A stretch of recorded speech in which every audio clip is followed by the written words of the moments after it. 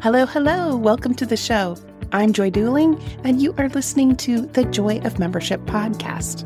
This podcast is for membership leaders. So we talk about strategies for attracting, engaging, and retaining members.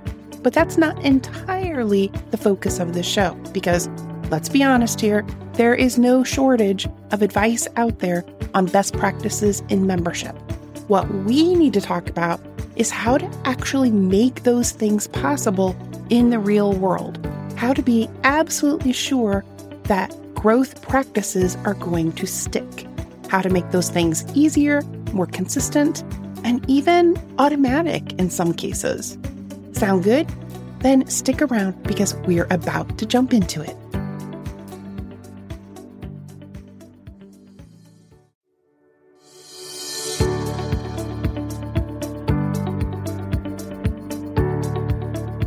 Hey there, I'm Joy Duling, host of the Joy of Membership podcast. Welcome to the show. If you are here in the US, I hope you had a beautiful Thanksgiving this past week, but it's good to be back with you. I have some great episodes planned for you over the next few weeks in this busy holiday season as we head into 2022. It is so hard to believe that we are at that point. This week, my guest is Ray Cornell from Cornell Content Marketing, a full-service marketing agency specializing in building powerful, long-term relationships between customers and subscription brands. Ray shares my love for understanding human behavior. She has a background in psychology, and she brings that perspective into every strategy she crafts and every piece of content she creates. Today, I ask Ray specifically about creating content when you're lean on team. I mean, how much do you really need to do? And how do you make the most of limited resources in this area? Ray provides some very practical advice that I think you're going to find useful and perhaps a bit comforting if you tend to get overwhelmed thinking about all the content that you should be producing for your members and your prospective members. So with no further ado, let's just jump into this week's conversation. Hey, Ray, welcome to the program. I'm so glad you could join me today. Thank you so much for having me. This is so exciting. I love absolutely everything, memberships and subscriptions. So I'm just so pleased to be here. Thank you. Well, you and I have been working in the membership arena for about the same amount of time because I think you told me before we started recording about 15 years for you. Is that right? So I've been doing content marketing and copywriting for about 15 years, but I really just niched down into the subscription and membership industry about 4 years ago. Okay. We had similar trajectories in that I started my business back in 2005 and I did a little bit of a mix. And then it was in around 2017 that I fully niched down and rebranded and was like, all right, membership organizations is where I'm going to serve. So yeah, awesome. Let's start with telling everybody who you are and who you help. Sure. So as you said, I'm Ray Cornell and I run Cornell Content Marketing. I've been working in the digital marketing space since 2007. I started out as a copywriter, a content creator, and a web developer. And over the years, I gradually built from being this kind of freelance solopreneur person into having a full agency. And now I run a team of about 25 people located all over the world. And we do full service content marketing specifically for subscription brands. And those subscriptions often include a membership component, whether they are specifically membership communities or if they are subscription products that have a membership component. So think like Peloton, they have the hardware and they have the software you subscribe to, and then they have the community membership element. So that's really where we hone in. Oh, awesome. So whenever I talk with someone about content marketing, I always feel like there's an elephant in the room. And that is that I think everybody knows that content marketing is important.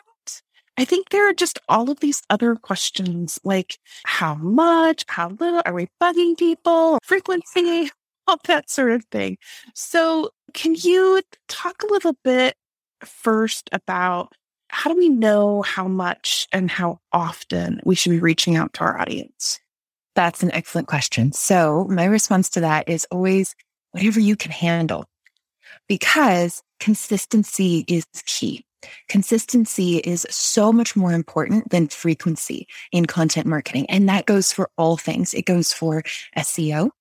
You need to be consistent in order to get the SEO benefits out of your content creation. It also pleases the social media algorithms when you're posting there consistently. And then also for the sheer fact of building relationships with the people on your list or in your audience or in your membership. And that includes those who are already signed up and those who have yet to sign up.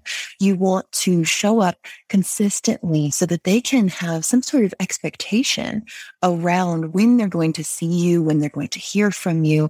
And that builds that trust factor.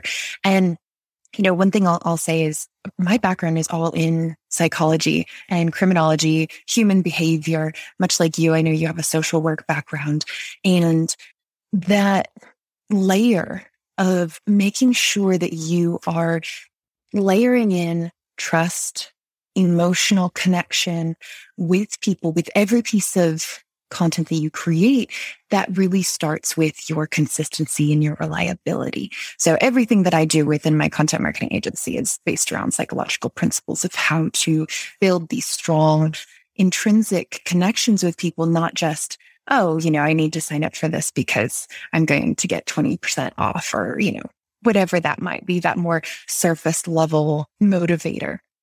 But once you have your consistency down, and this is something that you can build over time. So don't think that you have to jump into publishing twice a day or 5 times a week or, whatever you see the so-called big dogs in the market doing. You don't have to do that. You just have to start with what you can realistically commit to and then build up to what your ultimate goal is there over time. I love that approach because sometimes it feels like organizations are producing content just for producing content. And I think producing things that are well constructed and impactful, even if you are producing it less frequently, is more important than just churning out things that don't have that emotional connection like you were describing. Yes, it's all about the quality, not the quantity. And if you're ever in doubt, ask your audience. I mean, we are doing this for, there's a Canvas consulting firm that I've been writing for years. And we just added this layer into their email newsletters where we're asking them, what is the ideal length of podcast for you? Because they have their own podcast. And we are so surprised by the responses that we're getting. But people want to answer questions like that. They want to be helpful. They want to give you feedback. So if you're asking yourself, are we publishing too much? Are we emailing our list too much? Send out a survey. Ask, how often would you like to hear from us? And they'll tell you. So what if you're putting out content and you're asking questions like that, but you're hearing crickets? Does that mean that you're missing the mark? Do you assume that you're missing the mark on your content, or what does that mean when you feel like you're just getting crickets? Yeah, that's a great question. So it really depends on which platform you're using to ask the question. For example, if you are sending out an email blast to your audience, that's where I would say, look at your deliverability rates, look at your open rates. If your open rates are high, but your click-through rates are low, that means there's something wrong with your copy. Maybe you are using too many images. Maybe it's too visually heavy. Maybe it's loading really slowly and people are Xing out of the email before they ever get a chance to see the button or read what you're asking about. Plain text emails, you have something like a 55% higher engagement rate than heavily visual emails. So if you're ever doing something like dunning emails or a survey, just send it in plain text. Now, if you are sending out the question over social media, that's where there are so many other factors that could be coming into play. Are you using the right hashtags? What's your profile standing in the algorithm? Are people engaging in your other content, but not this post in particular? There's so many other things that you have to ask yourself that could provide you with direction and meaning behind what's actually happening. So don't assume that it's your content. There could be a number of other things going on. Okay, that's good advice. So most of my clients are not the Pelotons of the world. They are the small organizations, small teams, small budgets. Do you have some tips for how they can improve their content marketing that are going to fit like small teams and smaller budgets than what Peloton might have? Yes. So if you're working with a small budget and a small team, it's all about maximizing your time and maximizing the output from the time that you are able to invest. So there are a number of things that I like to do with companies that have small teams when their expertise is wrapped up in the head of the people who wear the most hats and have the busiest schedules. And one of those things is interview-based content. So if you have a small team, you're likely operating from a place of unique expertise. There's something that you and your small team do differently than other organizations, than other membership programs, than other nonprofits, than other companies. And so it's that expertise that people need to hear about. They need to know, why are you different? Why do you exist? And so what we do with our clients is we interview those CEOs, those program directors, and it takes about 20 minutes once a month to hop on a call, download their thoughts. And then from that 20-minute call, I'm able to turn that into a blog post, which can then be broken up into social media content. We can also use clips from that interview to put over a kind of like slide-based video if they want to use that on social media, on LinkedIn, on something like TikTok, depending on what your business is, if that's where your audience is. And then we can also turn that content into an email, into a newsletter. So how can you take the small pockets of time that you do have and repurpose content in many different ways? Because the thing is, a lot of people think that, oh, we wrote this in a blog post, so we can't possibly also talk about it on a social media post or in an email newsletter. People are not consuming every single piece of your content. Everyone has different preferences. Some people, like myself, I would hate to have to watch a 2-minute video, but I will read a 2,000-word blog. So if you repurpose your content in different ways, you're speaking to different audiences and you're catering to those different ways that people like to consume content. So if there's one person in your team who can be in charge of the content creation and just schedule those little pockets of time with the experts on the team who hold all of that knowledge, you can get so much more done in a small amount of time and really maximize the output of all of those pieces of content that you're able to create.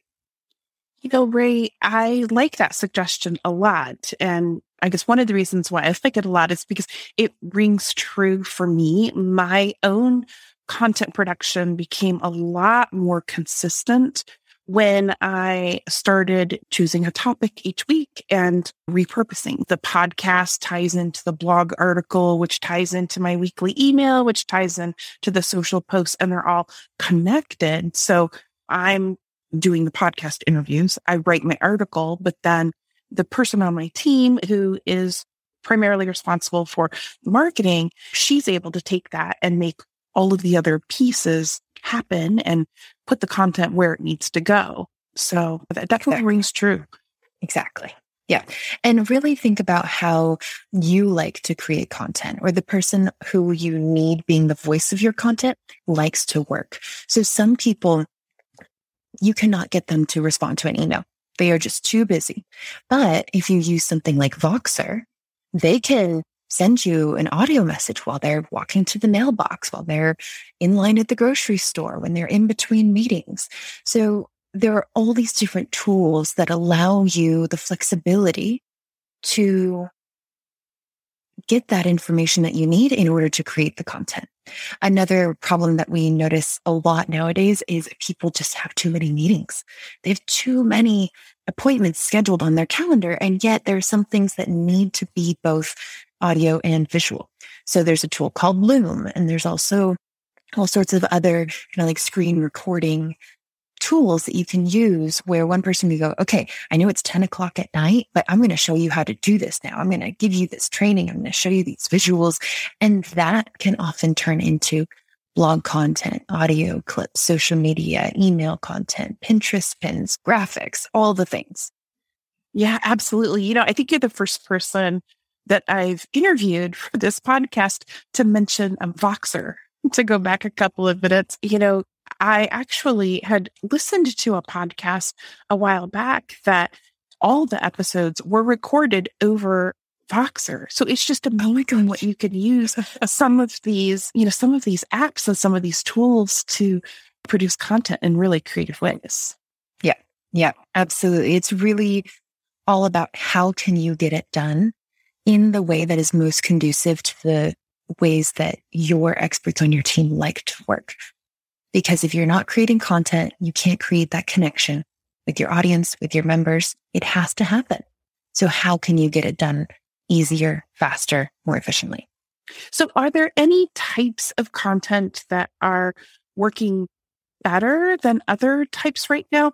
Or does it purely depend on your audience, depend on what you like to do? Is it just unique to your specific situation?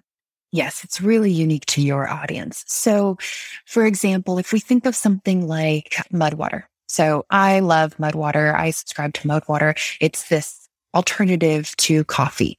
And they have this fantastic email newsletter that goes out called Trends with Benefits.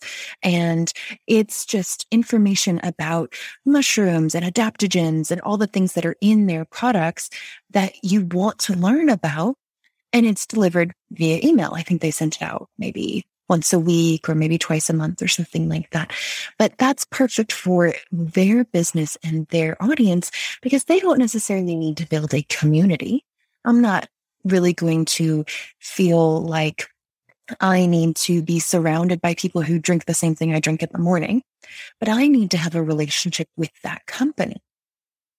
On the flip side of that, there are companies like Splendies, for example, which is a subscription company that sends you underwear. And they have the cutest community on, I think it's on Facebook, where their subscribers can say, hey, I got these leopard print ones. These are really not my style. Who wants them? And they have panty swaps. And I know that it's just the most bizarre thing to think about, but that is the perfect sort of community for them to nurture. And that's where they post content because their people need to communicate with each other and feel close to each other and feel like they can talk and giggle and laugh about this silly little thing like a panty swap. So it really depends on your audience and the type of community that you're trying to build, whether you really need that relationship to be one-on-one between your brand and the subscriber, or if it needs to be more of a community group experience. I always say there's a membership for everything. Yes. I have not heard of a membership that is organized around doing panty swaps, but that is a very interesting concept. Yeah, it's fantastic. Awesome. So how can people connect with you, Ray? Oh, all the places. So you first have content everywhere. Exactly. So for Cornell Content Marketing, we are on LinkedIn as well as Instagram and Facebook, or you can go to cornellcontentmarketing.com and there you can download our content marketing checklist. We also have an SEO checklist that's a great resource for people who are just starting out creating their own content and want to make sure that it's checking all the boxes for Google's algorithms. Perfect. Okay, we'll put links to those in the show notes. Wonderful. Thank you. Sure. Thanks so much for your time today, Ray. Appreciate having you here. Thanks so much. It was a pleasure.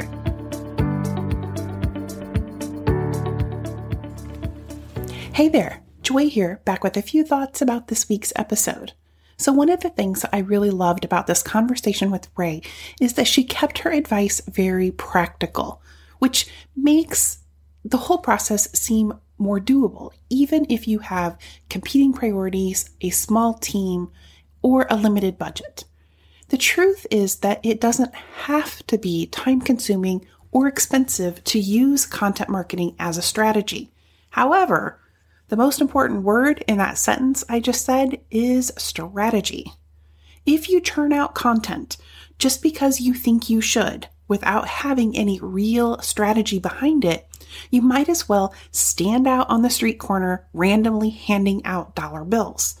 It will start feeling like that kind of wasted effort and wasted money because the results simply won't be what you hope they will be. Producing effective content, just like producing an effective member experience, requires intentional planning. Thought must be given to who it is you're speaking to, what's going to be relevant to them in this exact moment, and how you can best align your efforts for mutual benefit. Now, the mutual benefit part is important because if you produce content that is only good for you, you're going to lose your members' attention because you're not saying anything that they really care about.